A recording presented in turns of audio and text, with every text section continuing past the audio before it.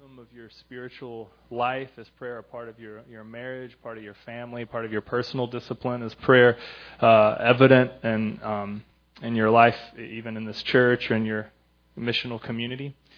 So what does prayer look like in your life? And do you do it often? Do you do it with others? Do we even know how to pray? And I think what often is the case is we tend to either neglect prayer or maybe pray in a non-gospeled way. What I mean by that is we either will say, I'll pray only in crisis, or I pray when I need something, or I'll say maybe a systematic, prayer memory verse kind of thing just because it's routine and it's what we're supposed to do. Or maybe we neglect prayer because we say, I don't really know what to say to God, so I just maybe won't do it. Or maybe you're embarrassed to pray because you think, maybe my prayers are clumsy, my prayers are sloppy. And I was thinking about it this week. It's kind of like with children. God is our Father, and we are His children. And even if you talk to your Father in a clumsy, sloppy way, it's okay. Like your Father wants you to talk to Him. I have 4 children, and our youngest 2 are twin 2-year-old girls, and they're starting to speak in sentence fragments and run-on sentences, and they mispronounce words, and it's the cutest thing. Even this morning, I was praying with our youngest twin, Nora. I was playing with her, and she was playing with a couple little horses, and she calls them Forcies. She's like, "Look, Daddy, there's the 4C. Here's another 4C." In that moment, we had a sweet little moment playing in her room this morning, and I didn't chastise her and say, "Don't call it a 4C until you can call it a horse. I don't want you to talk about it." That would be a mean thing for a father to do, right? Like to say, unless you know how to pronounce it and say it correctly and say the sentence just right, I don't want you to talk to me. And I think often we refrain from praying because we're afraid that our prayers are goofy, clumsy, or that we're calling horses 4Cs, right? And so I want to encourage us all to challenge us that in the same way, I would be crushed if my daughters wouldn't talk to me, even if they mispronounce words and say run-on sentences and what have you. And I think in the same way, God is our Father. He wants us to talk to Him, even if it's clumsy and sloppy. So I want to challenge us all and encourage us all, especially over the next couple weeks, is to be bold, to be daring, and let's pray together, even if it's awkward at first or sloppy or clumsy. I want to encourage us to pray personally in our private time and private lives. I want to encourage us to pray if you are married with your spouse. I want to encourage us to pray in our missional communities. And even today, in the next few weeks, we're going to have some time of public corporate prayer together, even in this room. I don't want it to be awkward or contrived. I just want us to be children confident in approaching our Father who loves us. And so that's what we're going to do the next few weeks. And if I want to encourage you to come the next 2 weeks after this as well, and also plug into your missional community, because we will be doing some prayer things through our missional community. So that's where we're going. That's what we're doing. Is that cool? You guys game for it? I think you are. Let me pray, and we'll dive into Colossians 1. Father God in heaven, we thank you for this morning. Lord, we thank you that Christ indeed has paid our ransom. And God, that out of your gracious gift, we have salvation, we have a new identity, we gain from the work of Christ, a new identity, a new community together. God, that we are called your children, that we can call you Abba, Father, that your Spirit is in us and works through us as we pray. And so, God, I pray that over the next few weeks, as we look at your scripture in the book of Colossians, Lord, that you would stir up our hearts and minds to love you more. God, that we would be humble children yearning to connect to our loving Heavenly Father. And God, that by your grace, through Christ, you've made it possible for us to commune with you and by your Spirit to commune together. And God, I pray that you would heighten our prayer lives, that we would pray bold prayers that only you could answer, and that you answer in the way that you see fit, that brings you glory and us joy and advances the good news of Jesus. So God, we thank you for this morning. I pray that you would work in it for your glory and our good. We pray in Christ Jesus' good and holy name. Amen. Amen. Colossians chapter 1, verses 9 through 14. And so from the day we heard, we have not ceased to pray for you, asking that you may be filled with the knowledge of his will and all spiritual wisdom and understanding, so as to walk in a manner worthy of the Lord, fully pleasing to him, bearing fruit in every good work and increasing in the knowledge of God. May you be strengthened with all power according to his glorious might, for all endurance and patience with joy, giving thanks to the Father who has qualified you to share in the inheritance of the saints in light. He has delivered us from the domain of darkness and transferred us to the kingdom of his beloved Son, in whom we have redemption, the forgiveness of sins. This is God's word. Friends, the good news is that in Christ we have a new identity, a new way of relating to God our Father and to each other. And this is good news for us. These few verses where we'll be today in the next couple of weeks frame pretty much the whole book of Colossians, where we see that the Apostle Paul is writing to this young church to encourage them in the grace of the gospel. And he, right at the beginning, uses prayer. Even in verse 3, he says, we are praying for you. And as we saw in verse 9, we have not ceased to pray with you. And you see in the very last chapter of Colossians chapter 4, he says, continue steadfastly in prayer, being watchful in it with thanksgiving. At the same time, pray for us. So you see, prayer is a theme that bookends the short book of Colossians, chapter 1 to chapter 4. And Paul is writing continuously of the gospel that fuels our prayers, and that how we pray together in community and how we pray through mission together. So how do you define the gospel? If I ask you to give me a 90-second explanation, what would you say the gospel is?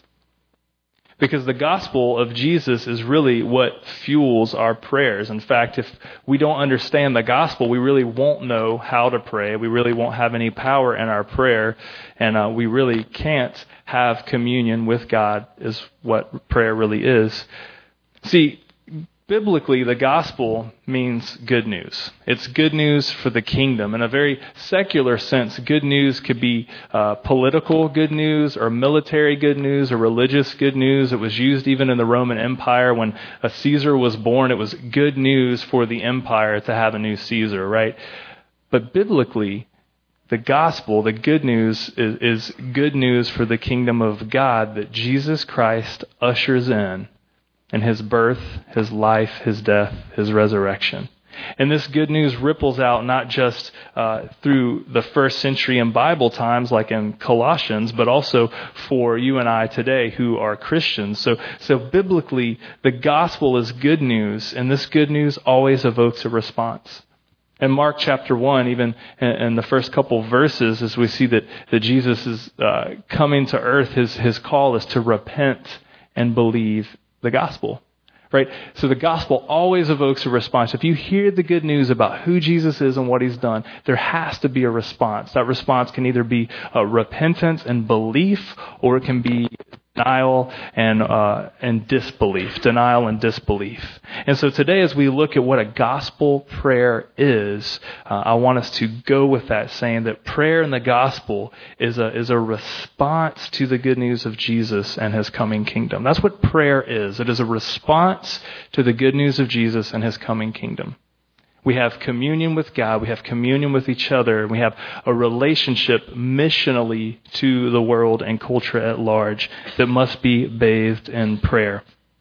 So gospel prayer, we're going to look at these two verses today, verses 9 and 10. And so from the day we heard, we have not ceased to pray for you, asking that you may be filled with the knowledge of his will and all spiritual wisdom and understanding, so as to walk in a manner worthy of the Lord, fully pleasing to him, bearing fruit in every good work and increasing in the knowledge of God. The first statement, gospel prayer, right? The gospel, being filled with the knowledge of his will and all spiritual wisdom and understanding. There's a lot there.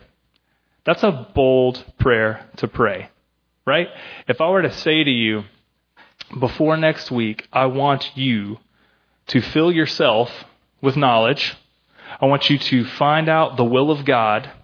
I want you to have spiritual wisdom, and I want you to understand everything very clearly. Now, next week there'll be a test. A little bubble answers, no cheating, right? That would be a bold and unfair and unreasonable request for me as a person to make to you as a person, right? To say, I want you to fill yourself with knowledge. There is no way. There's some of you guys here are in med school, and some of you guys are taking classes at GRU, and others of you are being trained in the military and studying languages and whatnot. It would be an unreasonable request for your professors to give you 5 days. And some of you guys are saying, yeah, but that's how they operate in med school, Jeremy. You obviously didn't go to med school, right? But day one, they don't expect you to know what you know year 4, right? There's stuff that you know in your residency and fellowships that you know and you practice that you didn't know during orientation in med school, right? It takes time. It's a way that you can take those things and do those things on your own. Now, the thing about the gospel is it's a work of God through Christ by His Spirit in our lives. This is actually very freeing. And how this applies to prayer is I'm not going to give you a checklist of what to do in order to pray right. Remember, we're all just toddlers babbling to our Father. I want to teach us to babble more and loudly and together, right? I want us to talk to God very intimately as humble children. I'm not going to try to line us up and make us pray properly. I don't think that's what the Bible says. In fact, when we look at this verse 9, from the day we've heard, we have not ceased to pray for you, asking that you may be filled. Paul is not writing to the church saying, fill yourselves with knowledge. Fill yourselves with understanding. You get out there and you work hard to get wisdom. Rather, he's saying we are praying that you may be filled. It's a passive thing. It's a cup that sits there and says, I can't fill myself. I'm hoping that somebody will fill me with water, right? If you put a cup next to your sink, it doesn't fill itself with water. You have to grab it and fill it with water. You have to do the action on behalf of the cup to fill it. Scripture here is implying that knowledge and spiritual wisdom and understanding is a work of God through Christ by His Spirit. It is my hope and prayer for you individually, in your marriage, in your missional communities, and the church as a whole, that God, through Christ, by His Spirit, would fill us. It's what we ought to pray for and pray toward. If we are not praying for that, we can study all day long till we're blue in the face. We can go to seminary, we can do trips, we can do good works in the city, but if we are not praying that God would fill us, our actions are for naught. They are actions in our own strength. And people do it. Churches do it. Ministries do it. Students do it.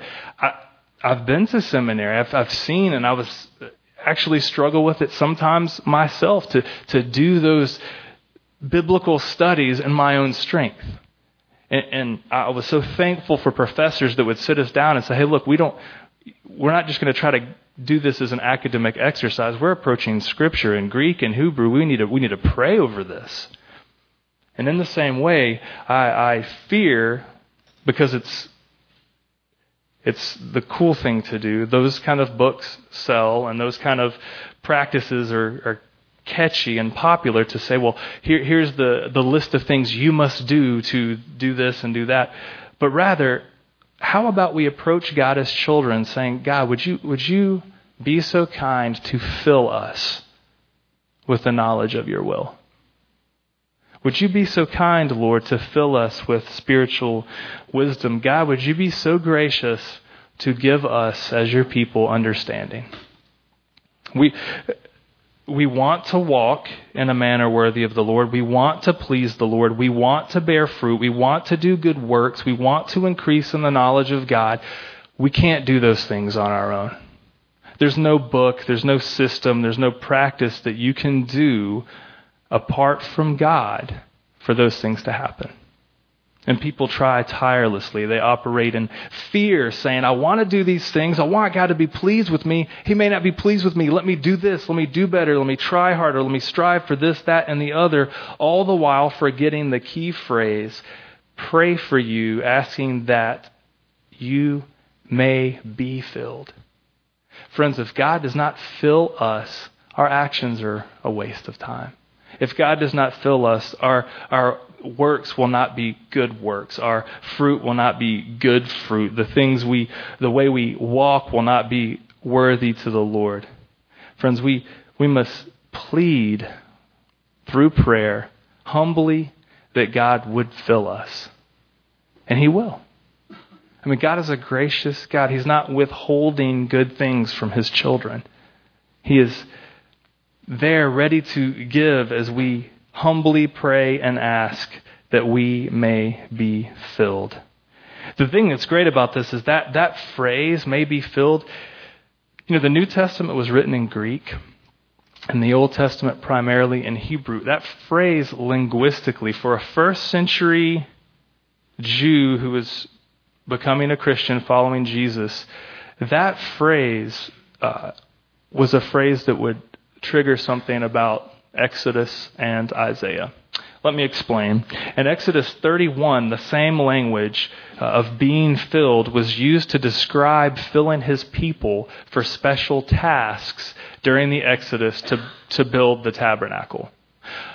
It was God's work in and through His people that the tabernacle would be built so that God and His people would commune together. It was God's initiative to make it happen in Exodus. And so imagine being a first century Jew, hearing the gospel of Jesus for the first time here, or learning the gospel of Jesus, saying, I want to pray, I want to commune with God the Father, I want to commune with other believers. What does that look like? And for the Apostle Paul to use the same language that was used in Exodus to say, hey, look, the same way that God filled His people with His Spirit so that they would have a tabernacle, they would build it and craft it so that God could commune and they could be led to freedom. In the same way that God did that amazing thing for His people, God is doing that amazing thing in and through you now. May He fill you with spiritual wisdom and knowledge. That's exciting stuff to me. Likewise, in the book of Isaiah 11, that language was used to describe the coming Messiah who would usher in God's kingdom, being filled, right? And so there is a huge cosmic gospel climax happening right here in chapter 1. It's like coming to a head. Paul's saying, look, everything that God was doing in Exodus is coming true in Jesus. Everything that God was foretelling through the prophet Isaiah is coming true through Jesus. Everything you want in freedom from bondage and freedom to be God's people in a land of promise, that's happening through Jesus. Everything you're expecting for a Messiah, a king to come and reign in justice and righteousness and graciousness, that's coming through in Jesus. And you know what? The good news is you don't have to do better or try harder. You don't have to go down this punch list. There's not a resume you have to chop up in order to be accepted. You are loved and accepted by God in Christ. He is your Father. You are His children. Now pray that you would be filled. And if God in His graciousness is as good as He says He is, which He is, He will fill you with wisdom and knowledge and understanding. And that is good news. You know, it gets even better. As I was reading this, like I said, this set of verses is kind of the springboard into the rest of the book of Colossians, right? So we look at it and we say, well, look, what does it mean to be filled? Okay, so it's the work of God through Christ by His Holy Spirit will fill us with knowledge of His will, spiritual wisdom, and understanding. Like knowledge of His will.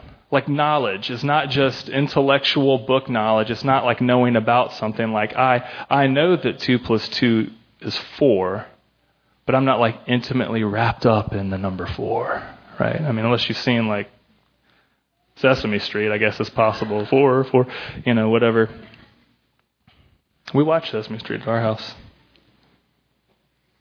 Knowledge is not just knowing about something, but it's an intimate knowing. It is a connection like a father knowing his children, a husband and wife knowing each other intimately. It's like a family knowing each other very well. In fact, Colossians goes on to say that in Christ we know God. Look at I'm going to read verse 15 through 19. He is the image of the invisible God, the firstborn of all creation. For by him all things were created in heaven and on earth, visible and invisible, whether thrones or dominions or rulers or authorities. All things were created through him and for him. And he is before all things, and in him all things hold together. And he is the head of the body, the church. He is the beginning of the firstborn of the dead, that in everything he might be preeminent. For in him all the fullness of God was pleased to dwell. That's Jesus. You want to know God the Father? You look to Christ. If you want to know him deeper and more, pray that you may be filled with knowledge, knowing him. Not just knowing about him, but knowing him intimately, knowing his will. That's like the paralyzing question for everybody. There comes a point in your life as a believer, you're like, what is God's will? Have you ever been there? Have you ever been where you're just like, I spent a year on Wes Childress' couch praying for God's will for my life 12 years ago. It wasn't like last week. I was just like, as a single guy, I was like, okay, graduated college with my music degree, did the band thing, quit that, spent 3 months in Romania, came home. Now what? Like just was paralyzed, not knowing what to do. I waited tables, was just like, God, what do I do with my life? And all of us get to that point at some point where we want to know what's a good thing to want to know God's will, but I think it's he makes it known in ways different than we pursue. God's saying, here's my will, and we're saying, cool, what do I have to do to fill myself with wisdom, God? What do I have to do? I mean, seriously, think about it. I'm just going to share part of my story, and may God use it for his glory. I'm not embarrassed anymore. I might be, but it's fine. Who cares? Let me show you how I approach this with a limited understanding of the gospel. Okay, 12 years ago as a single guy. I love the Lord. I want to serve the Lord. I want to be filled with knowledge of his will. I'm going to go to seminary. Cool. All right, that's cool. I want to be filled with spiritual wisdom. I'm going to get mentored by somebody who is wise and older than me and understanding. Okay, I'm going to read a lot of books. I want to walk in a manner worthy of the Lord. Okay, I have a list of things I will do and a list of things I will not do. I'm going to be very moral because I want to walk in a manner worthy of the Lord, fully pleasing to him. Bearing fruit, I want to do that in every good work. I'm going to sell everything I own, sleep on the floor, and go do missions trips incessantly. Now, all of those things are things that happened in about a 2-year frame of my life. Are they good things? Absolutely.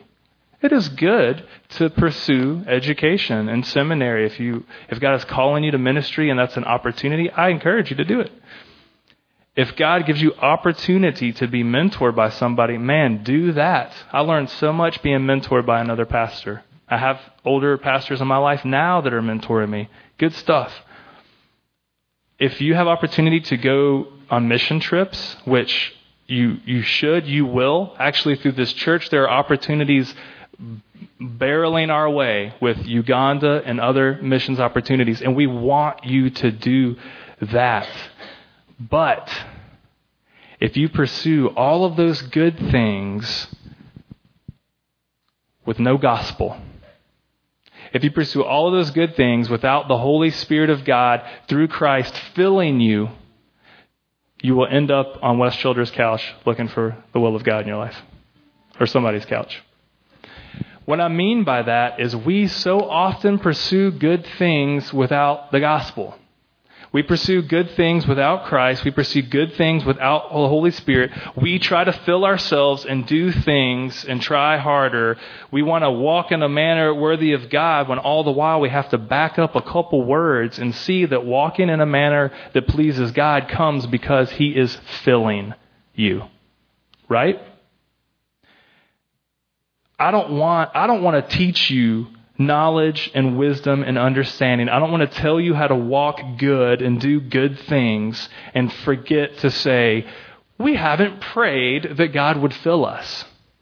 If we go do those things and we haven't stopped to pray that God would fill us, it's going to be just ridiculous.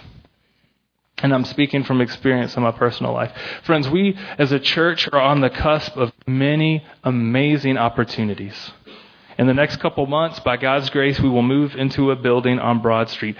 I don't want to move into some cool building just to have a cool building and do cool stuff. I want to pray that God would fill us, His people, with His Spirit, knowledge, wisdom, spiritual understanding, that good works, good fruit would be coming out of the people that worship there so that this city may be reached with the gospel.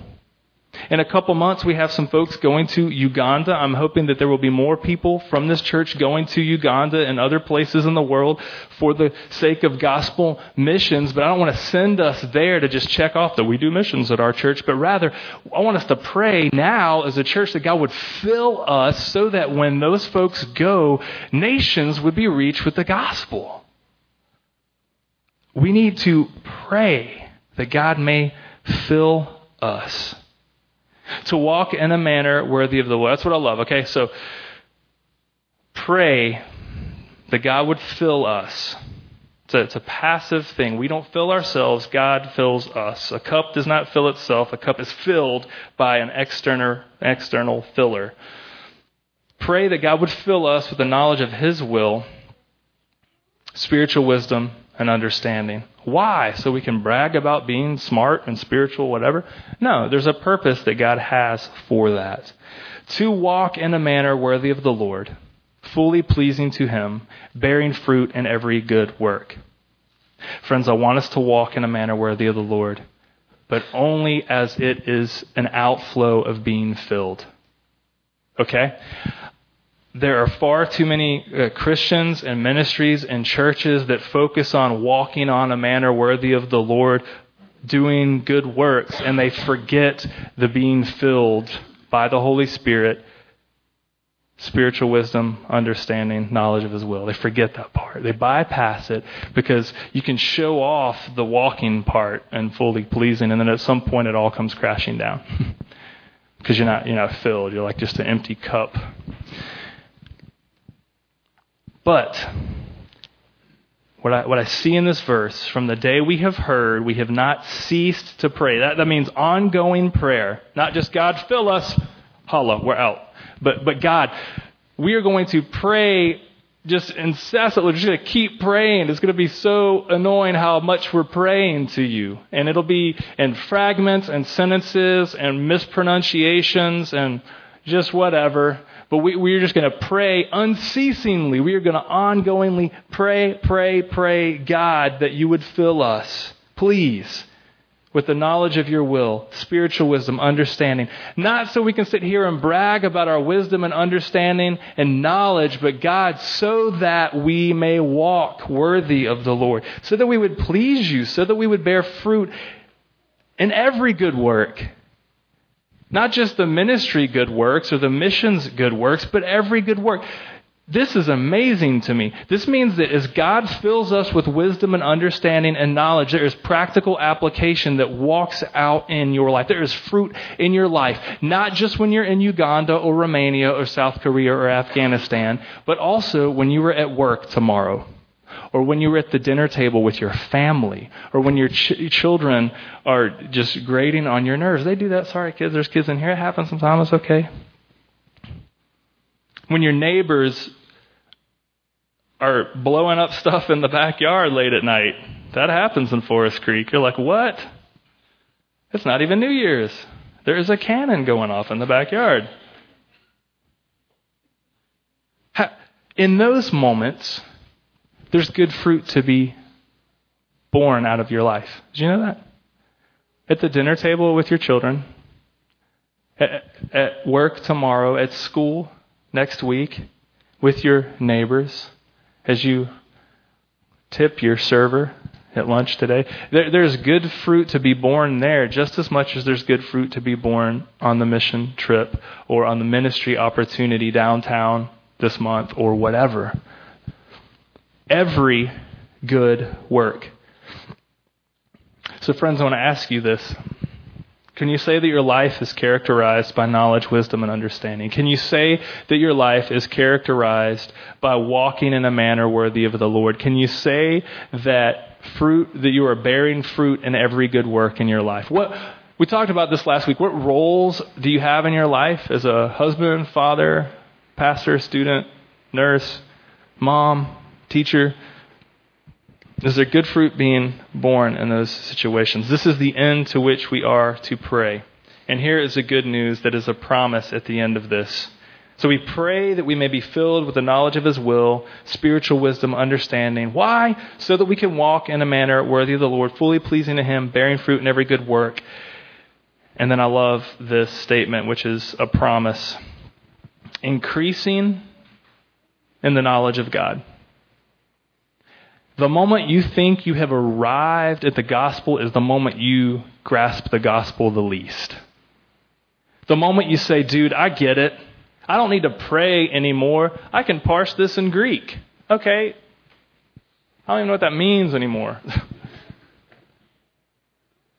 Increasing. It is an ongoing growing in the gospel. Isn't that exciting? It's like with my children, I can see that my sweet Nora calls horses 4Cs right now, but one day she won't. One day she probably will saddle up and ride a horse with her Uncle James, who works at a ranch. That's amazing. She is 2. She can't do that now, but she will grow in wisdom and understanding, and one day she will shoe and saddle a horse and hop on that joker and ride into the sunset, blazing saddle, just, hey. Probably. I don't know. Isn't it good news to know that right now, wherever you are in your spiritual walk of faith, you're like, I barely understand Jesus. I don't even know what resurrection means. That's good. That's okay. God will fill you. I mean, that's the good news about it, is you don't have to work hard to fill yourself. God will fill you, and you will increase in knowledge. You will increase in understanding. You will increase in walking. You will increase in bearing good fruit. You will increase in good work. You will increase. And you know what? You don't have to bring the increase. God brings the increase. The one thing we see in verse 9 is that the prayer is the one thing that is the unceasing action for us to do. You see that? God is the one increasing the knowledge. God is the one fueling. He's the one filling knowledge, filling spiritualism, filling understanding. That is what fuels the walking and the bearing the fruit. And God is increasing all of those things constantly. You don't have to do that. Don't focus on that. Don't try to do that. If you do that, you're going to miss the thing of not ceasing to pray. So this is what I want us to do as a church, as believers at Redemption. I want us to focus on not ceasing to pray. I want us to focus on being people of prayer personally in our marriages, families, missional communities, and as a church in general. Let's go hard after that and trust that our unceasing prayers will be answered by a gracious God who will fill.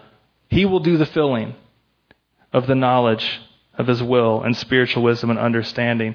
And that will prompt us to walk in a manner worthy of the Lord, fully pleasing to Him, bearing fruit in every good work. And that we will increase in that so that a year from now we can look back and say, wow, look how much we have grown.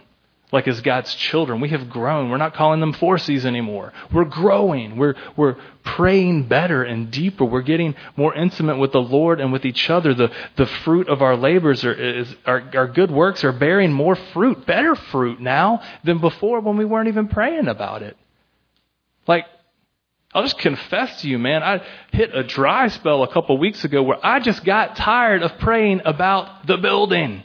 I just did. I was at the building. I'm like, I get in this habit of like, I'll be studying the scripture. You're going to think I'm unspiritual. You can pray for me.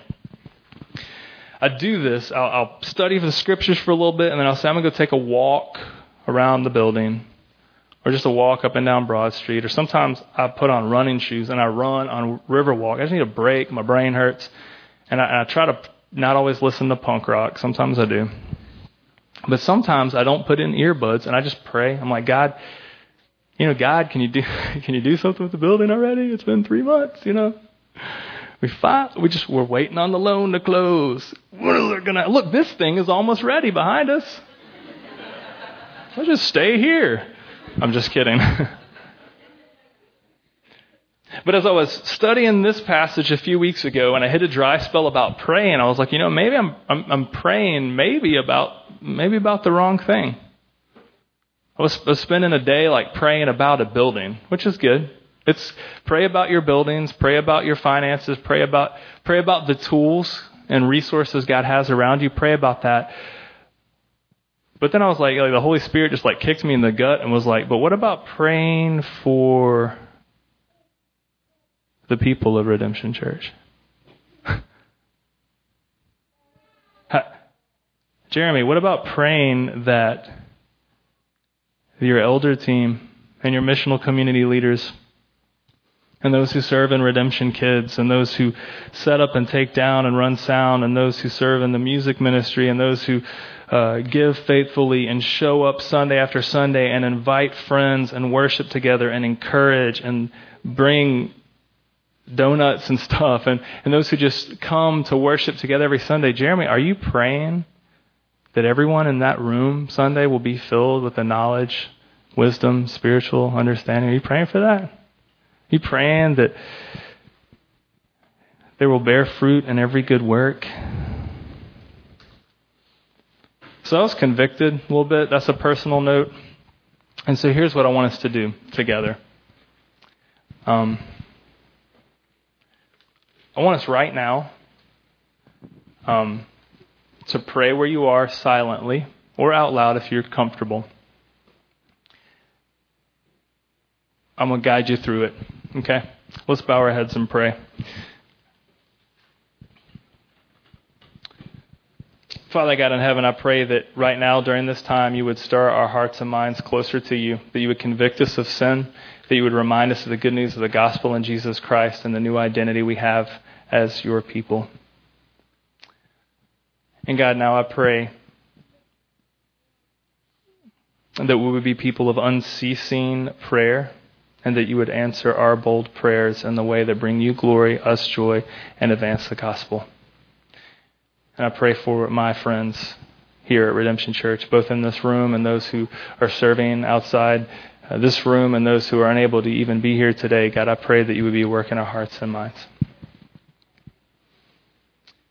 So friends, right now, where you are praying, I want you to take a minute to pray for yourself. Pray, ask God as your loving Father, ask Him to fill you with knowledge of His will, spiritual wisdom, and understanding. I'll give you a minute. Pray for that for yourself.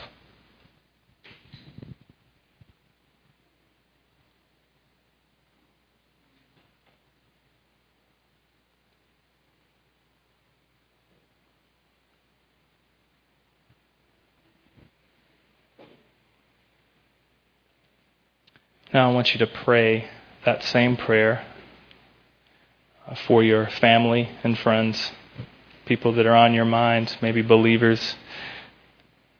Pray that God would fill them with knowledge of His will, spiritual wisdom, and understanding.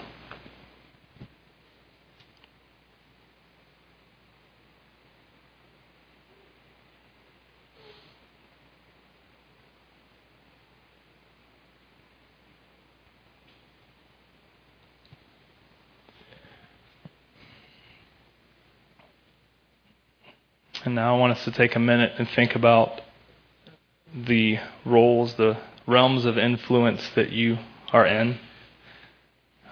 Marriage and family, as student, where you work, your neighborhood, whatever realm of influence you're in. Think about the non-Christians that are in your life. And pray that God would bring an understanding to their hearts and minds.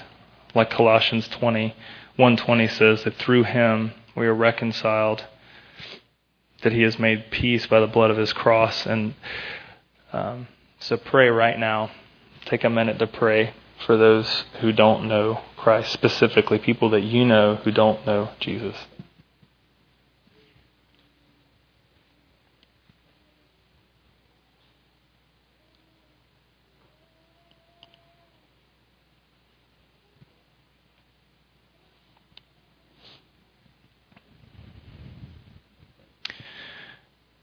And as we close this time in prayer, I want us to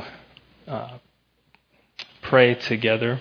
If you look to the screen, you'll see the Lord's Prayer as Jesus was on the earth and his disciples were asking how to pray. This is how he responded. So let's pray this, not just read it, but pray this prayer together.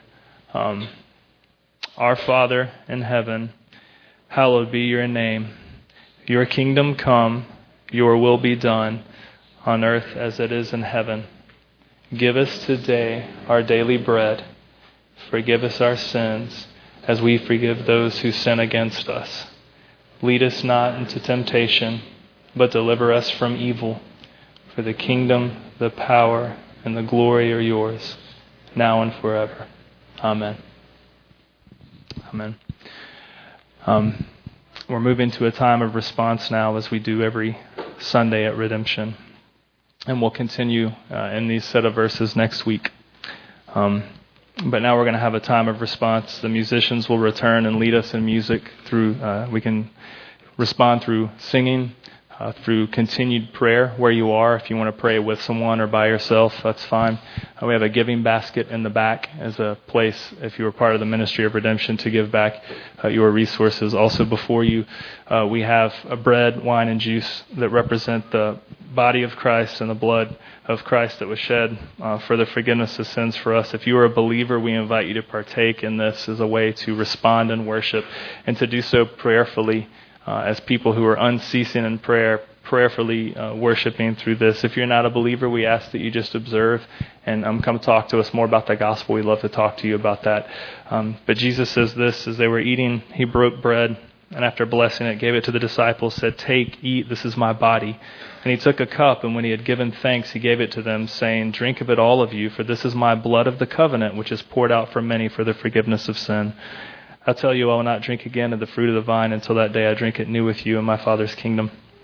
So as we move to this time of response, let me pray one more time. Father God in heaven, we do thank you for your goodness to us in Christ by your Spirit. And Lord, I pray that you would be, by your Spirit, convicting us of sin and brokenness and giving us confidence to turn to you, trusting in your grace and the good news of Jesus, who he is and what he's done for us, trusting that in Christ we have peace, we have reconciliation with you and each other. And so, God, I pray that you would grow us as people of prayer, so that in prayer and through prayer we could commune closer to you and with each other. And also that as we pray, we would see the ways that you answer prayer, God, that we would see that as we pray unceasingly, that you would be filling us with the knowledge of your will, spiritual wisdom and understanding, that would fuel good works that bear much fruit as we walk worthy, and that we would increase in that constantly. God, I pray that this would happen for your glory and all joy, and that the good news would advance. God, we give you this time of response as well, and ask that you use it in the way that best honors you. In Christ's name, amen.